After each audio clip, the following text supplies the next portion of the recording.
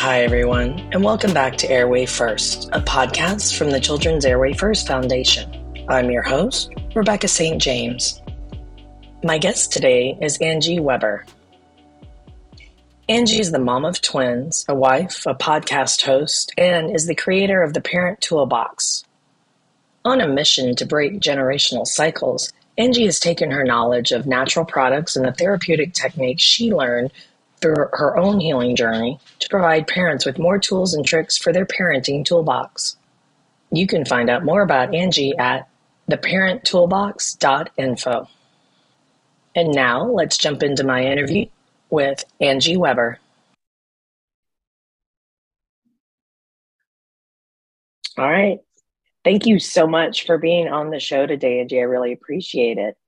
Well, I'm so honored to be on here and to be able to hopefully share some really great tips with your listeners. So thank you for having me on. Absolutely. Before we dig in, and I do want to start with your personal journey, just so everybody understands, but I don't think, and we were talking about this earlier, for most people, this is going to be a real obvious connection to what we do with airway and sleep-related disorders for children. But what drew me to you was when I found you and your website, I started thinking about, we've had a campaign where we've talked about, it's back there, the impact of airway and sleep disorders on children. It is physiological. There is a brain component to it, and there's an emotional component to it that people just don't realize. You go through this, and it just kind of beats you down. Speaking as somebody that lives with an airway disorder, it beats you down. When you have to go back to the doctor, you have to go back for treatments and do this and that. And then, not only that, which I know, so we'll be touching on that, but as parents of children with airway and sleep disorders, you just feel like you're on this island by yourself. What do you do? How do you help your children? What's the right reaction? How do I help myself? So that's really what we're going to be talking about today, just so parents kind of understand where we're coming from. So let's jump in. And I would like to start with your own personal story and your journey that has led you to your website and your podcast, of which we'll put links all throughout our show notes. Awesome. Yeah. So my journey really started because I was trying to heal from some trauma that had happened in my life a few years ago. And I was, using some of the tools that I still share. And I was going to therapy, pretty regularly, but I just felt like there was a piece missing. And it really came in to me, I think in the summer of 2021, when I was like, there's something wrong within me and I need to do the hard work, unfortunately, to fix it, because it's not going to be anything anyone else says or does that's going to be able to fix that. I have to figure out how to do this myself. And being a more holistic person too, I was trying to avoid, if possible, medication on my journey. And so one of my girlfriends actually introduced me to this thought of doing an outpatient intensive treatment program. And typically when we think of a treatment program, we think like, oh, you went for drugs or alcohol or something like that. But this program actually was specifically for anxiety, depression, and PTSD. And so when they say it was intense, it was the hardest thing, the scariest thing I've ever done. And I was just talking to my husband last night about it, actually, and it was the absolute best thing that I could have done. I learned so many foundational pieces that were just unfortunately not taught on how to manage our emotions and our mental health, and really figuring out like how all of this is interconnected within our body and our mind. And so I just started using so many of these tools, and they were making such a difference, not only in my life, but also in my kids' life. And I was like, oh my gosh, more people need to know about this. So since 2018, I have been educating full time about essential oils and helping people make more positive, healthy choices in their homes. And so I did a class called the Parent Toolbox. And it really brought together these therapeutic techniques that I had learned, and also these more holistic options that we can kind of pair together, because I just really wanted to share the information and give people some resources and tools that they could be using to see good results as well. And after the class, so many parents said to me, well, why aren't we taught this before? Like, why aren't they sharing this in schools when we're younger? Or even moms Hmm. who are empty nesters that said, I really wish I would have had these tools when my kids were younger, because Hmm. I think they probably thought all I did was yell. And so Yeah, that was, which I think a lot of us can relate sure. to. And that's never the thoughts that you want to have when you think back on your parenting journey, or, you Hmm. assume that your kids, that's all they remember, when most of the time it's not. I mean, if you Right. ask the kids, we went camping a couple weekends ago, and I definitely got pushed to like my limit at some points. And I later talked to my kids and said, I'm sorry, mom and dad got frustrated and, we're kind of cranky. And my daughter's like, what are you talking about? So thankfully kids are pretty graceful for us, more than Yeah. they probably should be. But that was kind of the whole start of this, is I just felt this need to get this information out there. And so I say that I really am on a mission to break these generational parenting cycles. And I don't say that to put shame on any generation before us. It's just that they did the best with the tools that they had, but that doesn't mean we have to carry those tools with us on our own parenting journey. Right. And I will tell you, it's funny, your mantra or your mission to break those generational cycles is one of the first things that grabbed me. Yeah. Um, we've all had stuff growing up, right? And so we all, it's like, oh, I don't want to do that. I don't want to do that. Um, but it's interesting because, in listening to some of your podcasts, there are things that, you talk about, we got to get rid of this guilt, this mom Mm, guilt. Because I'll tell you what, I've carried it, all moms carry it, right? And it's yeah. just, to what extent. And I think part of it is, because there are moments where you catch yourself and you can hear your mom's voice coming out of you and you go, oh, no, I don't want to say that. So I think it's fantastic. And it is something that, like you said, don't have guilt. We don't know. And we say this a lot on this podcast, especially medical professionals come in and we're talking about different diagnoses and things. And we could have seen some of these airway issues earlier and we didn't catch them, but we didn't know. Mm-hmm. So to me, this falls in the same bucket. You're right. No one teaches this stuff growing up. They Mm-mm. don't teach you in home ec. They don't teach you in any other class in school. They don't teach you in the baby classes. They teach you what to do with the No. baby, but not how to do this. So let's start with some basics out of the gate, Yeah. because one of the things that parents deal with, stress and anxiety that comes with all of this, Mm-hmm. right? Both for their children and for themselves. Your kid is, you've just figured out, wow, your child has a breathing disorder, the dysfunction of some kind, and you're working with a myofunctional therapist maybe, or they just had the tongue tie release or whatever Mm-hmm. your particular situation is, and it's stressful for the child, and it's all these different emotions that are floating through them, and then as a parent now you're dealing with it. What are some tools that we could use just as parents to calm and kind of center and ground ourselves or with our children? Yeah, well, there's so many. And I just kind of want to make a caveat that when we do this work, and a lot of the parents that I work with, of course, they come and want to do like parent coaching with me because they're like, my kid is doing this or that, or, they're having this behavior. What can I do to fix that? When in reality, a lot of the times it's that unfortunately we have to reparent ourselves, because like you said, sometimes we hear those things come out of our mouth that we just like instantly want to grab back, because we're like, oh Right. no, that's my mom coming out, or that's my dad coming out, and I said I'd never do Mm-hmm. that. And so we were really, a lot of us grew up being like suppressing our emotions. So we were Mm-hmm. told, don't cry, don't worry about it, it's not that big a deal, why are you upset, you shouldn't be so angry, whatever it was that you heard. And Mm-hmm. again, not guilt from our parents, but what that did is kind of like put a stop at us tuning into our own body. And instead of sitting in that uncomfortable feeling, we want to shove it down, and Exactly. we don't really want to deal with it. So Mm-hmm. then when we come into situations where we're stressed out, we're probably going more towards what I like to call survival resources. So those are ways that we're just numbing out and trying to avoid versus trying to address the emotions that are coming up, especially when it comes around stress. And for your listeners in their situation, I can't even imagine like having to go through so many different medical hoops and doctors. And I know that that Mm-hmm. also brings a layer of, having to advocate for yourself and for your child. And that can be so challenging in the medical world. Yeah. as Absolutely. a mom.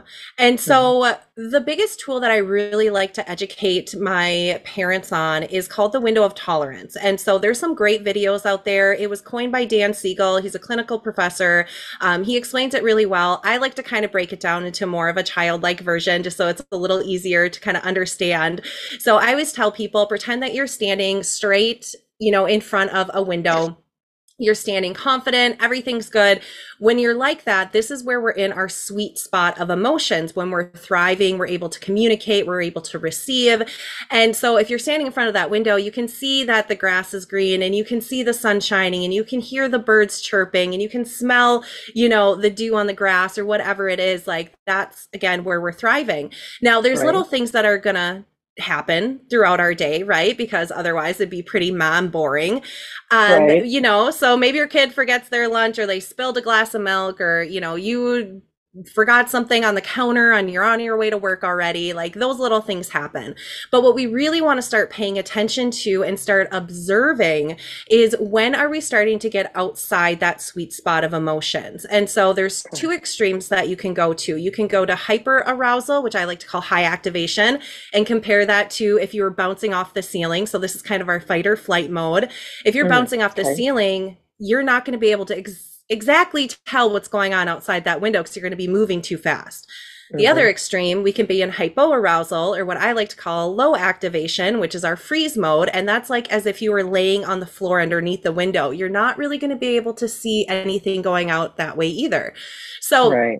what we can do is we can start tuning into our body so that we can be more proactive when these situations, these triggers, and these emotions come up. And we can start kind of taking a pause and saying, what are my thoughts like right now? What kind of emotions are coming up? What kind of body sensations? What kind of body movement or urges am I having right now? Are any of my five senses dulled or are they heightened? And so we just start really kind of trusting our body to give us these cues and really listening to our intuition. And that's usually Hmm. the first step. And like I said, unfortunately, we have to do this for ourselves before we can expect our children to do it because they Hmm. are like little sponges and they will Yeah. show us the best and worst parts of ourselves based on what they see. And so we really need to be practicing it before we can expect our kids to be practicing it. But once we start identifying those things, like let's say that it's in the morning and Hmm. your child gets very anxious and stressed out in the morning and it's because you have to go to school or to daycare or wherever it is, if you really step back and kind of start observing, maybe it's because you're trying to fit too much into a 20-minute window. Maybe that's the frustration that's happening. Maybe we need to lengthen that by 10 Mm. minutes. So we can Okay. start kind of identifying these little things, and we can also start using more healthy, safe resources or coping skills. So that's breathing, essential oils. For anger, I love actually to talk about anger because I think it gets a really bad reputation where no feelings or emotions are bad. Everyone Hmm. has them. And so when it Yes. comes to anger, for example, we don't have to bottle it up where we might just burst at the seams at some point. We can do things like push against a wall, scream into a pillow, stomp as hard as you can outside on the ground. Maybe you play the drums on the couch. Like there's so many little things that we can do to help release that energy and help us get back into that sweet spot of emotions, instead of just trying to bottle them up, which is going to do more damage to your nervous system and possibly create more stress down the line. I agree wholeheartedly. And especially that part about anger. That is such a misnomer. And again, like you said, Yeah. it's what we were taught. I can't, you take it, you squish it down, but it does come out at the worst time. And I think, as you said, with kids, that was one of the first things I noticed as a parent was to see that come back to me, Hmm. where I would watch my children squish it down, all these things. And I'm Hmm. thinking, wow, that's not good. But it's like you said, you have to kind of figure it out for yourself before you can mirror it and then help them Yeah. process. Yeah, Yeah. that is just, yeah. And again, it's not a mom guilt. It's No, just we didn't know. It's how we were raised. So how you gonna exactly. know? How you gonna know? Exactly. And it does have, as you mentioned, this kind of, it does have physiological impacts throughout your body. Mm-hmm. Um, which I do want to mention. There is a podcast that I will put a link to in here, where it talks about, and I apologize, I cannot remember her name, but I will find it, put a link to it because it was really, really good. Your body remembers trauma. And it Unfortunately, has, yes. yeah, and it has these lasting effects, which again, to me is why this is such an important conversation to have, not just for, helping ourselves, but our children that are dealing Mm-hmm. with breathing issues and ADHD and all the other symptoms that come with that, and the sleeping disorders. And um, so I'd love to chat a little bit about that and some of the things that you learned during that podcast about, what does that do to you? How does your body actually record and remember these things? Yeah, I mean, our body is this magnificent thing, right? Like there's so many Mm-hmm. things that it can do and it can create, and it's an amazing thing, and it's so Mm-hmm. complex. And so sometimes when we go through trauma, we think, okay, well, I'm done. I'm over it. It's all good. And then a couple years later, you can be in the middle of a store and all of a sudden like something comes up. You're like, "Whoa, where did that come from?" It's because our Mm-hmm. body, and there's a book called The Body Keeps the Score. I have not read it yet. It's very technical, I heard, and kind Yes. of Yeah. sciency, and that's not necessarily my jam, so I haven't dug into it yet. But I have heard like some great things about it. And the thing is that Mm-hmm. yes, the body does keep the score, even if we think that we're over it, we've shut it off, we've tried to move past it super quick.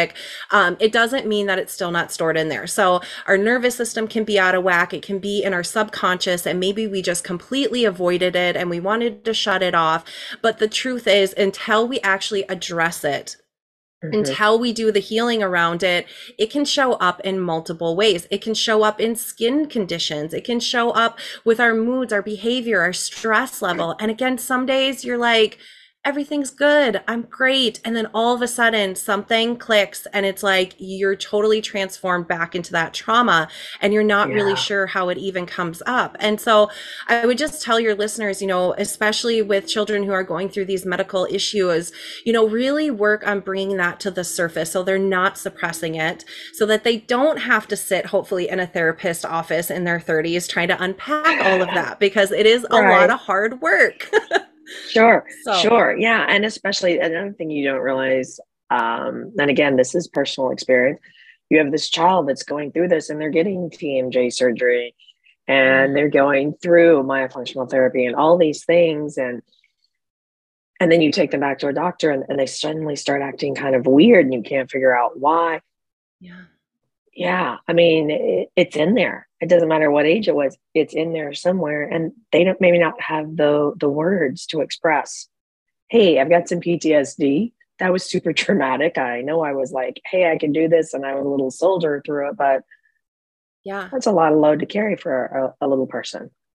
It definitely can. And when I was going through my trauma, I remember I had went to the doctor's office and they called me a couple days later and I had no idea what they were talking about. I completely blacked out during Just that. blocked it. I was so confused a couple days later when they called me and I was like, what are you like? It was the craziest experience. I was like, what are you talking about? Until I like really looked at Mm, my calendar. I was like, oh my gosh, I did go to the doctor's the other day and I didn't even remember anything from it. So imagine if these children are getting these medical procedures at a young age, like it doesn't mean just because they're young they're not going to remember. It can be stored in their body still. And again, we have to try help encourage and nurture them to work through that mm. trauma so that it doesn't come up later in life if possible. Agreed. And the book that you mentioned, I do have. I Yeah. would have to go to get. Highly recommend it. We'll be linking it in the show notes for people because it is outstanding. And it does. It really, like you said, just because you're little doesn't mean it's not in there. There's a lot in Yeah. there. One of the things that you're also a huge advocate for has to do with more natural, holistic, these kinds of treatments and support for your body and your mental well-being. And you talk a lot about natural options like essential oils. So Hmm. for you personally, why is that such an important path? So I actually used essential oils when I was in labor with my twins. And so when I say, obviously I don't know the hardships that all of your listeners go through with the medical procedures and seeking medical advice for the specific issue. I remember when I was pregnant, I think we went through about 7 different doctors. Like I was so adamant about being an advocate for myself and my babies even before they were here, because Hmm. it just didn't sit right, some of the stuff they were telling me in my gut. And so I used essential oils just because someone in my birthing class was like, I heard they can work. And I was like, I'll try anything. I'll stand on my head if I don't have to have a needle put in my back. Oh, So an epidural was always just something I was terrified of. So I used them yeah. during my labor. They were amazing. I was able to do an unmedicated natural birth with my twins. It was great, but I didn't have any support going forward about what do I do next. So we kind of went back to, our just same old, getting stuff from the stores, grabbing stuff off the shelves. And then about when my kids were about a year old, I started doing more digging into like, what are we actually bringing into our homes? And I was focused mostly on the physical aspects of that, like all these toxins that we're bringing into our home unknowingly because we think when we go to the store and it's on the shelf, everything is safe, right? It's Right, right. not. It's not. Um, Mm-mm. Unfortunately, and we can see that throughout history of products, especially well-known products, being pulled Hmm. off the shelf and then they say, oh, we reformulated it and all this kind of stuff, but it should be Yeah. raising some red flags for you.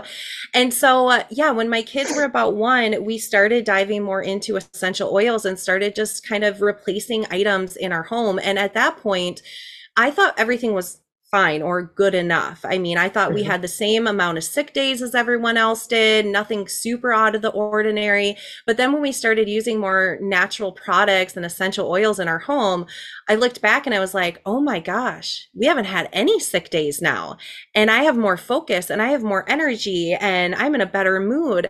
And so I kind of just like stood back and thought, there's something to this. Like, we need to start replacing more things because although the Hmm. physical attributes of toxins can definitely lead to illnesses, Yeah. and the amount of exposure we have to that, and we can't control You everything. We can't can't eliminate all of it. control. Yeah, Yeah. but we can do the best we can in our homes.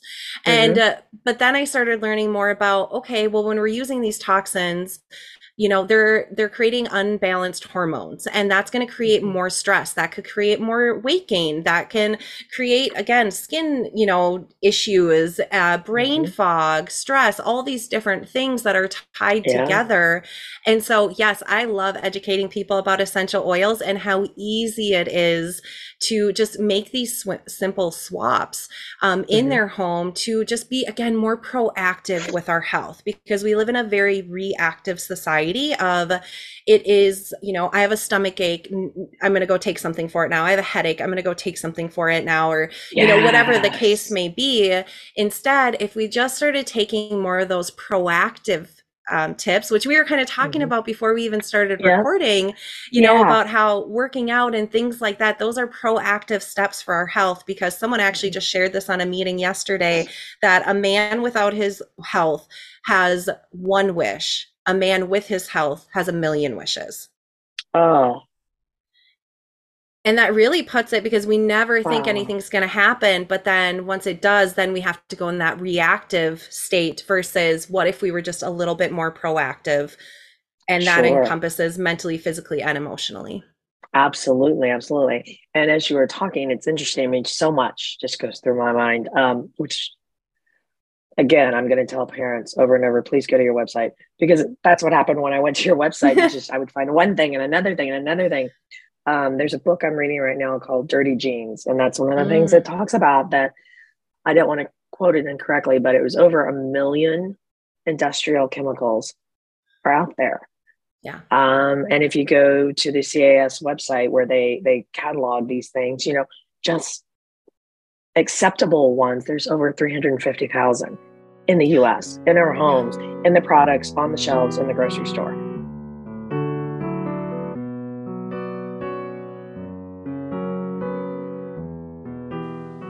You're listening to Airway First with today's guest, Angie Weber. You can find out more about the Children's Airway First Foundation and our mission to fix before 6 on our website at children'sairwayfirst.org. The CAF website offers tons of great resources for parents and medical professionals, including videos, blogs, our recommended reading list, comprehensive medical research, podcasts, and so much more. We also encourage parents to join the Airway Huddle, our Facebook support group, which was created for parents of children with airway and sleep-related issues. You can access the Airway Huddle support group at facebook.com/groups/Airway Huddle. If you are a medical professional or parent that is interested in being a guest on our show, shoot us a note via our contacts page on our website or send us an email directly at info@children'sairwayfirst.org. As a reminder, this podcast and the opinions expressed here are not a medical diagnosis. And now let's jump back into my interview with today's guest, Angie Weber.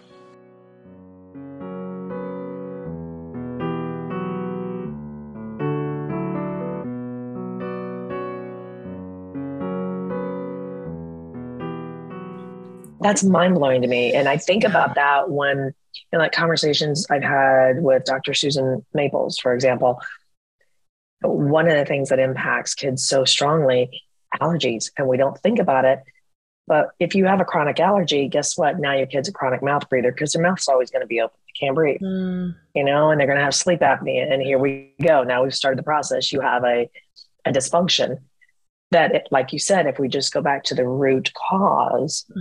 So, why not try to be a little more intentional with what we bring in the home? It's that shift, right? If we can shift, the kids will be able to shift. Absolutely. And it could possibly sound really overwhelming to some of your listeners of like, oh my gosh, now I have to replace every product in my home. Yeah. Right. And you need to kind of have it as the mentality of like, if you're trying to eat healthier or maybe lose weight, if you decide I'm only eating broccoli and chicken every single day for the rest of my life, you're going to give up after about day 3, or you're going to be really crabby. And so the same kind of thing, if you're trying to incorporate some more of these like parenting techniques or natural products into your home, like just know every little step is still a step forward. You don't have to replace every single thing. You can start, for example, with the oil breathe at night to see if that helps your child throughout the night more. Just start with one little step, and then you get to decide the pace of your journey. I love that. That is huge. And yeah, absolutely. Because otherwise it is overwhelming. Especially I'm finding the more you read, the more you find out, you're thinking, oh, I have so much to do. Another thing that I really like that you mentioned, and I can't remember where I saw this on your website, but we have to let our kids fall. And again, I know a lot of people are like, what does that have to do with airway? I think it actually has a lot to do with it, because if we're, my opinion, so focused on doing everything for them, because you feel bad they're having to go through all this airway stuff, or they're having to go through myofunctional therapy. And I think there's a difference between supporting them and overcompensating, going too far. And to me, this is a personal thing for me. I have always believed that you got to let them fall at home, because that's where they learn. But why is this something that a piece of information that you honed in on and that you advocate and teach to parents? Why is this so important for us as parents to be doing with our children? Yeah, I absolutely love that you brought this up. So even before I started doing all the parent toolbox and parent coaching and the podcast and all that, we had went to a sermon at our church, and it was all about parenting. And he was talking about the different types of parents. And of course, he brought up helicopter parents, but he also brought up a new term called lawnmower parents. Lawnmower parents. Yeah. And so those type of parents try to mow out every single obstacle they can for their child. Understandable, right? Because we want to see our kids happy. We want to see them thrive. We don't want to see them suffer.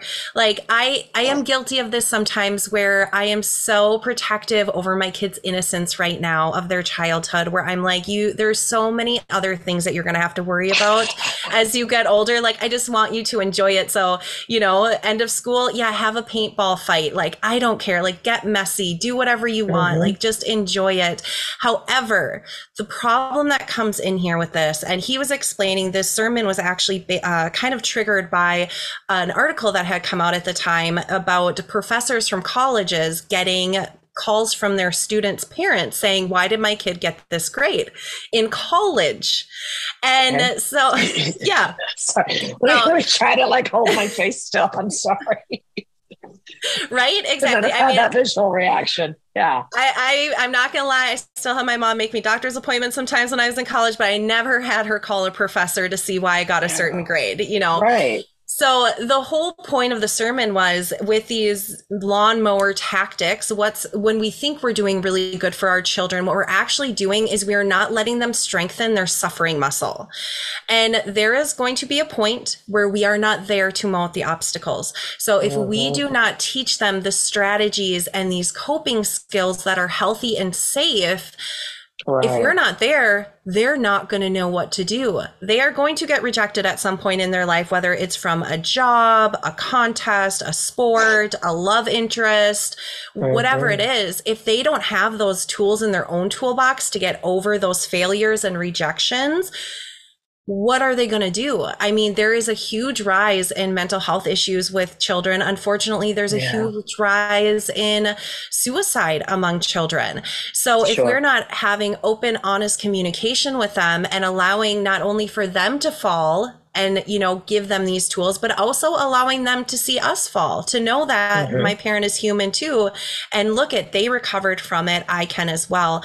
And again, being able to use these, I'm just such a huge advocate of making sure we're using safe and healthy resources versus going to these survival resources that so many of us do to numb out these issues, where survival resources can look a lot of different ways. But I mean, we can say drinking, smoking, gambling, bad relationships with food, all these different things. Maybe they're lashing out, they have road rage. Like, let's start rebuilding our toolbox with healthy resources so that our kids can see that and develop them on their own too. So again, they don't have to rewire when they're in their 20s and 30s. Right, which is huge. And I will put a link in here in case parents haven't seen it. We do have it on our website. And I don't want to get it wrong. I can't remember, it was 2021. I think it might have been 2022. The Surgeon General actually put out his report and said, children's mental health is our number one focus. Because again, like you mentioned, the suicide rates are so incredibly high. And the other part that is so interesting to me as a mom too, to see it, is the depression and anxiety. There's just, it's such a very, very different world. You know, I've caught myself so many times where I have to step back and think, okay, yeah, I did all these crazy things and I was in AP, all this stuff, and did, you know, carry these crazy loads and worked 2 jobs and went to college, and it's a different world. So, you know, when we were able to come home, we came home, the whole world shut off. We were home. If you were lucky, you had a phone in your room, but even then, right? It's never off for them. It's constant with social media and FaceTime and I mean, you name it, it's always on. And they're not sleeping. So we're all back to that, you know, biofunctional impact. And they don't know how to deal with it. And I say, I'm so glad that I did not grow up with social media. Like there are so many, and I just had a conversation with someone the other day about this, and he was actually focused a lot on Gen Z kids. And, you know, we were talking about social media, and, you know, we do hear a lot of bad things about social media. And one of my biggest platforms on it is, don't try to overly protect your child by saying you can't have social media, because it is a different world. Like, and they're just going to do it behind your back anyway. Exactly. And it's also going to be incorporated into their job at some point, like the future, like all the AI stuff coming out, like they need to be on top of that, because that's going to have a huge impact on the career that they choose. And so again, that's where these open, honest communications start happening. And you can still put boundaries and rules and expectations around these types of things. But we need to be able to actually talk about it with our kids versus just pretending like it's not there. And of course, our mental health can be greatly impacted by social media. But I Mm-hmm. love that there's more conversations around anxiety and depression. I think that the pandemic definitely brought a little bit more to light about mental health. I've always been a huge advocate about mental health. I think that we have a long ways to go still, but I love that the Mm-hmm. conversations are being started. I think they just need to be identified a little bit more, because I personally went into my program thinking I had really bad depression.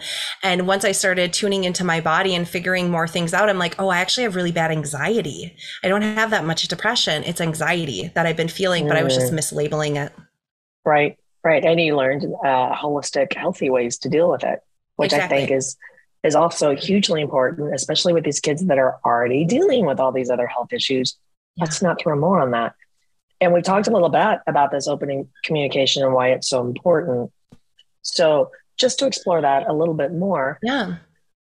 you have a child um, that's that is maybe dealing with some, I don't know, it could be PTSD because they've had maybe TMJ or some other earlier, in their life, surgery or something, and they just remember it, and they, or whatever it is that has set them off. And now, here we Mhm. are at this doorstep. They've got to go in and have myofunctional therapy or a tongue release or a palate expansion, whatever it is, because as a parent, though, this is going to increase their health span, which is what we want. Yeah. How do you have that kind of an open conversation? What kind of boundaries do you set up? Because, let's say you're talking to a 5, 6, 7-year-old, you don't want to terrify them either. Yeah. Yeah. So, open and honest kind of communication is super important to start modeling when they're as young as you can, honestly, Yeah. because kids are going to remember these types of things. So when I talk with Mhm. parents who maybe have teenagers, they say, well, why don't they want to talk to me? I feel like something's wrong, but they won't share with me, and it's because we can't expect all of a sudden this light switch to flip when they get older, and they are able to, all of a sudden, like, oh, I'm going to go talk to mom and dad about the issues that I'm having at school, even though we've never done that before, now I'm going to do it. Like, we Right. need to model that from a very young age. And so when you're dealing with children who have like medical issues, and it is a scary thing, we don't want to scare them, but we also need to be honest with them. Now, one of Mhm. the things is when we are having these conversations with kids, we need to stop talking. We need to listen, and we need to Mhm. not overshare, because we get so flustered and frustrated. We sit there and we think internally, oh my gosh, I'm really uncomfortable right now with this conversation, and I'm not really sure what to say. So I'm just going to word vomit all over them. And then we give them way more information than they need to know. And so really, starting a conversation of like, well, how are you feeling about this? What do you know about it? What are you worried about? And just let them talk. And actually, it's so funny Mm. because my daughter, she's so sassy sometimes, but then she has these moments that I'm like, oh, it's working, it's working. And so a couple times in the last couple of weeks, she's come to me and wanted to talk to me about something, and she will tell me, she'll go, Mom, just let me talk. Okay, the floor is Okay. yours. All right, Yeah. you got it. So, don't overshare. We're not trying to scare them with different information, but we really need to tune into ourselves to see how we're handling the emotions of the Mhm. conversation, because emotions are very contagious. And that's why True. it's easy to get into these kind of battles with our kids, right? Like, their emotions are high, our emotions start getting high, their emotions get higher, our emotions get higher, and then all of a sudden it's like two brick walls trying to go at each other, and it's going to accomplish Mhm. nothing. And Mhm. so, like I said, validating their feelings and worries, listening, and not word vomiting on them are super important, so that you can continue to build that strong communication. Because if you freak out, if you yell, maybe not even because you're angry, but out of this place of fear, like let's say that your kid went and Yeah. did something, and in your mind, oh my gosh, they could have gotten so hurt, they could have broken a bone or something could have happened. We project that onto our kids as if we're angry, but most of the time it's because we're so fearful. They're going to remember that. Sure. And the next Yeah. time something happens, they're going to say, ooh, I'm not going to go tell mom about that. Did you see how she freaked out last time about that? Right. So Right. again, you can still set boundaries and expectations, but we really need to be an inviting, welcoming place for them to come with our issues. And if you don't know the answer at the time, Tell that's them. okay. tell them, say, I'm not sure, I need some time to think about this, and I'm going to come back to it. We use the parking lot method a lot here. Mm-hmm. So if my kids come to with a question, and I'm not sure how to answer it, or if it's right before bedtime and, we feel like they're just trying to get out of bed every 2 seconds to ask us something, we'll say, you know what, we're going to put this in the parking lot until tomorrow, and then we'll come back to it. So We'll revisit it then. I love that. yeah. And I would add to this, because another thing I would think, this would apply. You're going to these doctor visits with your child and they're nervous. Mm-hmm. Don't oversell it either. Don't be this like crazy hype woman. It's going to be great. It's going to be blah, blah, blah, blah. Just, yeah, maybe let them have those feelings. And to me, I would think if you can see that, maybe you're in the car with them or something on the way, that would be a good time to express, instead of over sharing or hyping them up too much, how you feeling, and talk to them a little bit before. Yeah. And even asking them like specific questions of like, is anything happening in your body right now? Is your stomach tight?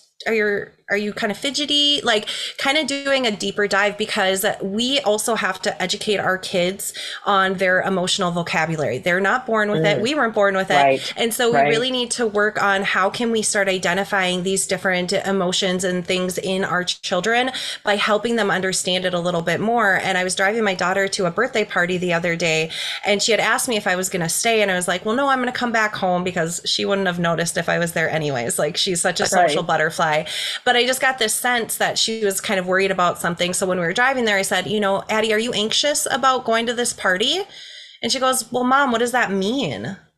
And so I said, oh, like how we looked in that book one time, and like sometimes our stomach can get tight, maybe you get kind of flushed, maybe you want to move a lot, your brain is racing, you have a lot of thoughts coming to you. And so we just started kind of listing off like some things that could be happening within our body to start signaling that we're anxious. And then she was like, oh, yeah, that happens to me sometimes. I think I do get anxious sometimes. So again, we just have to work on them with maybe not just doing a blanket statement of, are you angry? Are you sad? Are you depressed? But like trying to dig in a little bit more so they can better identify their emotions too. I do love that. And I will say a personal opinion. One of the things I've gleaned from several of the podcasts I've listened to is I've always run with the philosophy, I'm raising adults.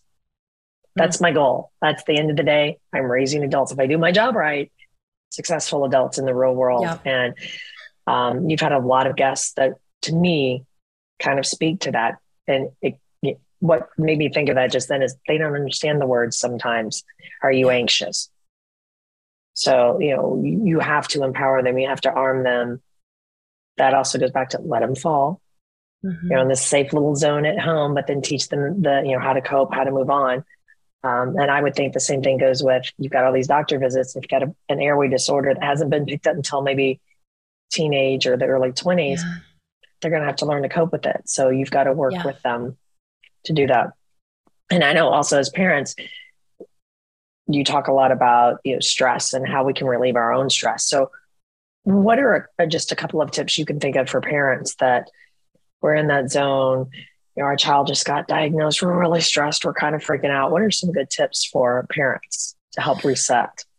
First of all, feel all the feels. Like ride the wave of emotion. Don't try shut it down. Don't try to stuff it down because it's uncomfortable. I mean, I can't imagine all the emotions that come up with a diagnosis like this. And so allow yourself the grace to ride that emotion. That emotional wave is the first thing. Breathing techniques are definitely underrated. There is a study out there, and I can't quote it exactly, but it said that about like 7 deep breaths is equivalent to like an anti-anxiety medication. So again, our body's amazing and spectacular, and we can start doing some of these things right in the moment and start trying to kind of practice them throughout other times too, not just when you're in these heightened emotions, but just start practicing them so that it comes a little bit more easy to you in those times that you really do need them. So again, you can do breathing, you can start just really kind of paying attention and observing, giving yourself grace, riding that emotional wave until you feel like you've kind of ended it. Talking with someone. There's so many different things that they can do, and it's going to be different for everyone. Like mine might be completely different than what you use to help calm down. And it's just kind of picking and choosing those safe, healthy outlets to be able to bring us back to our sweet spot. Versus again, just trying to suppress it. So, and essential oils, of course, are great too because of how they work with our brain. Our smell is one of our strongest scents. And so when we smell a pure essential oil, it works with our olfactory bulb that sends signals to the part of our brain that deals with the moods and emotions. And so finding, lavender or serenity or whatever is your kind of go-to, which is actually really helpful too. I know that you brought up before, like, well, what if a child goes into a hospital room and, all of a sudden they're triggered? It might be because of the smell of the room. And that is called aromatic anchoring. And we can actually create new anchors within our brain through essential oils and aromatic anchoring. And so one of my favorite scents, it's a blend from doTERRA, it's called Adaptive. And so when we start smelling that and creating this calmness, the more frequently we do that, we can actually start creating anchors. And so we have maybe some negative ones, like if we smell the sterileness of a hospital room, it might trigger us back into when we were in there before for a surgery. But we can also create our own now, and we can create a calming one with different essential oils so that it can help again bring you back to that sweet spot more effectively. I love that. I that's a great idea. And I want to make sure I get this right. On your website, you've got several downloads that parents can access. One of them included steps for helping with emotional chaos in your home. And I won't do a spoiler alert for all of them, but one of them was try, mess up, and try again. Yes. And I really wanted to hone in on that one because as parents of children going through all of these things, man, the mom guilt. You feel like, I know I'm not the only one because moms talk about it. You feel like, wow, I just totally messed that one up. Or, that was just anxiety for the doctor visit. I didn't catch it. Oh, I should have caught it. How do we get rid of this mom guilt that we're all running around with? I was talking to someone one time and she said, my biggest fear is that I'm going to mess up my kids. And I looked at her and I said, you are. Like, you're going to do something that they're going to come back and be like, I can't believe you did that. Like, there is no perfect parent. I say the only perfect parent is the parent who doesn't actually have kids because they have all the answers, right? Until you get in the depths of it and you're like, those things that you said, I'll never do that. And now your, kid is sitting in front of a screen for a half hour because you need a break. I mean, there is something that we're probably going to mess up on. No one is perfect. And that goes back to the letting them fall, letting them see you fall. And so with this mom guilt, especially kind of circling back to social media again too, is we see the highlight reels of everyone's life. Oh yeah. Excellent point. We are constantly in this comparison trap of like, well, so-and-so down the road, they just went on this really amazing vacation and then they got these family pictures done and they're all matching and yada, yada, yada. Like, you don't know what's going on behind closed doors. You don't know the type of relationship that a picture on Instagram shows. So we need to get out of this comparison trap, first of all. And there is a lot of shoulding that happens in mom life as well. And we need to stop shoulding on ourselves, because from the moment you find out you're pregnant, everyone loves to give you advice from everywhere. So all of a sudden you are overloaded with, oh, I need to do this. I don't do that. I need to get this thing. And oh, I know, but I don't need that. And we just need to decide as a family, how do we want to operate and stand confident in that? Like, yes, we can always learn new things. We can always add new things to our toolbox, but stand in that confidence and know that if you are trying to do better for your kids, you are already such a great mom, and you should not be comparing yourself to anyone else, because again, it's what you decide for your family, your values, your mission that you have for them. And so try, mess up, and try again. We're not going to get this stuff perfect. I still lead with emotion sometime with my kids. I told you when we were camping, I was like super frustrated and I probably yelled a little bit. We're not going to do everything 100% of the time perfect, because we're not a Stepford wife. Like, we're not a robot. Like, Mhm. we're going to mess up. And so just kind of keeping that in mind that you're doing such a great job, and give yourself, again, a little bit of that grace, and don't It's be huge. afraid to go back to your kids and let them know that you're sorry or you did something wrong. I do that all the time with my kids. Hey guys, mom's really sorry that she yelled. And next time, I'm going to try a breathing exercise before I get to that point. Like, have a game plan, go Mhm. back and apologize, show them empathy, show them that it's okay to say sorry. And again, just try to get out of that comparison trap, because otherwise you are going to be suffering from mom guilt all the time.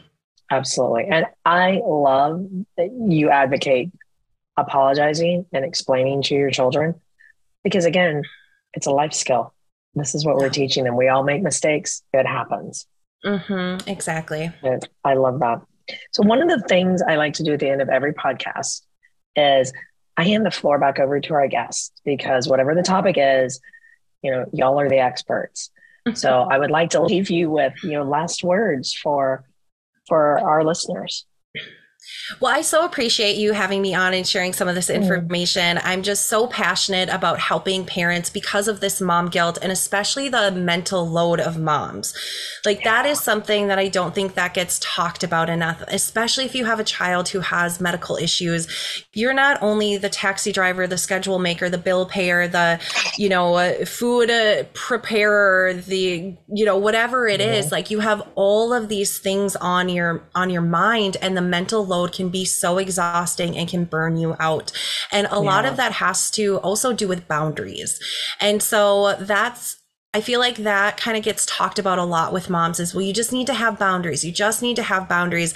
But I think the conversation doesn't go further enough or far enough, because there are 3 different types of boundaries that you can have. You can be underbounded, which is where a lot of us moms fall, me included, because we think, well, I need to do everything for everyone to be that super mom. It's actually one of the, like, my husband, it tries to be really sweet and call me super mom, and it drives me nuts.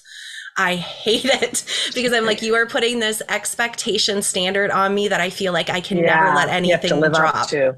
Hmm. Exactly. So we have this underbounded, which again is where a lot of moms fall. Then we have our overbounded. And I think that's where the issue is with a lot of people who start placing boundaries in your life to keep some of your own sanity and to just feel less of that mom guilt. And so underbounded, you're saying yes to everything. Overbounded, you are shutting everything out. You're like, it's my way or the highway. I'm the only one who matters. And so I see this happen a lot where people swing from one end to the extreme of the other. And where we Hmm. really want to be is this healthy, flexible, where everything is fluid. We know that we can put boundaries in place and they may change over time. Maybe that's with relationships. Maybe that's with your time. If you're driving to doctor's appointments all the time, medical procedures, things like that, like, it's okay to tell people no right now. This is a season of our life, and Hmm. we have to be protective over our time. So we can't come to the 8 barbecues that we were, invited to over the summer, Right. and just that might change, in a couple years. But right now, that's where you're at. So I do encourage boundaries. I just want people to be careful about placing them so that they don't go from one extreme to the other and do just as much harm as they were feeling in the first place. So I guess that would be my Okay. extra little tip. I think that's awesome. That is awesome. And again, thank you so much for coming on. And I will put the links in the show notes. I cannot recommend your website and the Parent Toolkit enough to parents. So thank you so much. Thank you so much for having me. I really appreciate it. Absolutely. Thanks again to today's guest, Angie Weber, for sharing her story and her insights, and to each of you for listening to today's episode. If you're new to our podcast, please don't forget to subscribe. And if you enjoyed today's episode, leave us a review or comment telling us about what you enjoyed most. You can stay connected to the Children's Airway First Foundation by following us on Instagram, Facebook, Twitter, and LinkedIn. Parents can also join us via our Facebook parent support group, the Airway Huddle, at facebook.com/groups/Airway Huddle. Looking for a little bit more from CAF? Then check out our YouTube channel. You can find a variety of informative original video content pieces, as well as video recordings and excerpts from selected Airway First podcast episodes. If you'd like to be a guest or have an idea for an upcoming episode, shoot us a note via the contacts page on our website, or send us an email directly at info@childrensairwayfirst.com. sleep.org.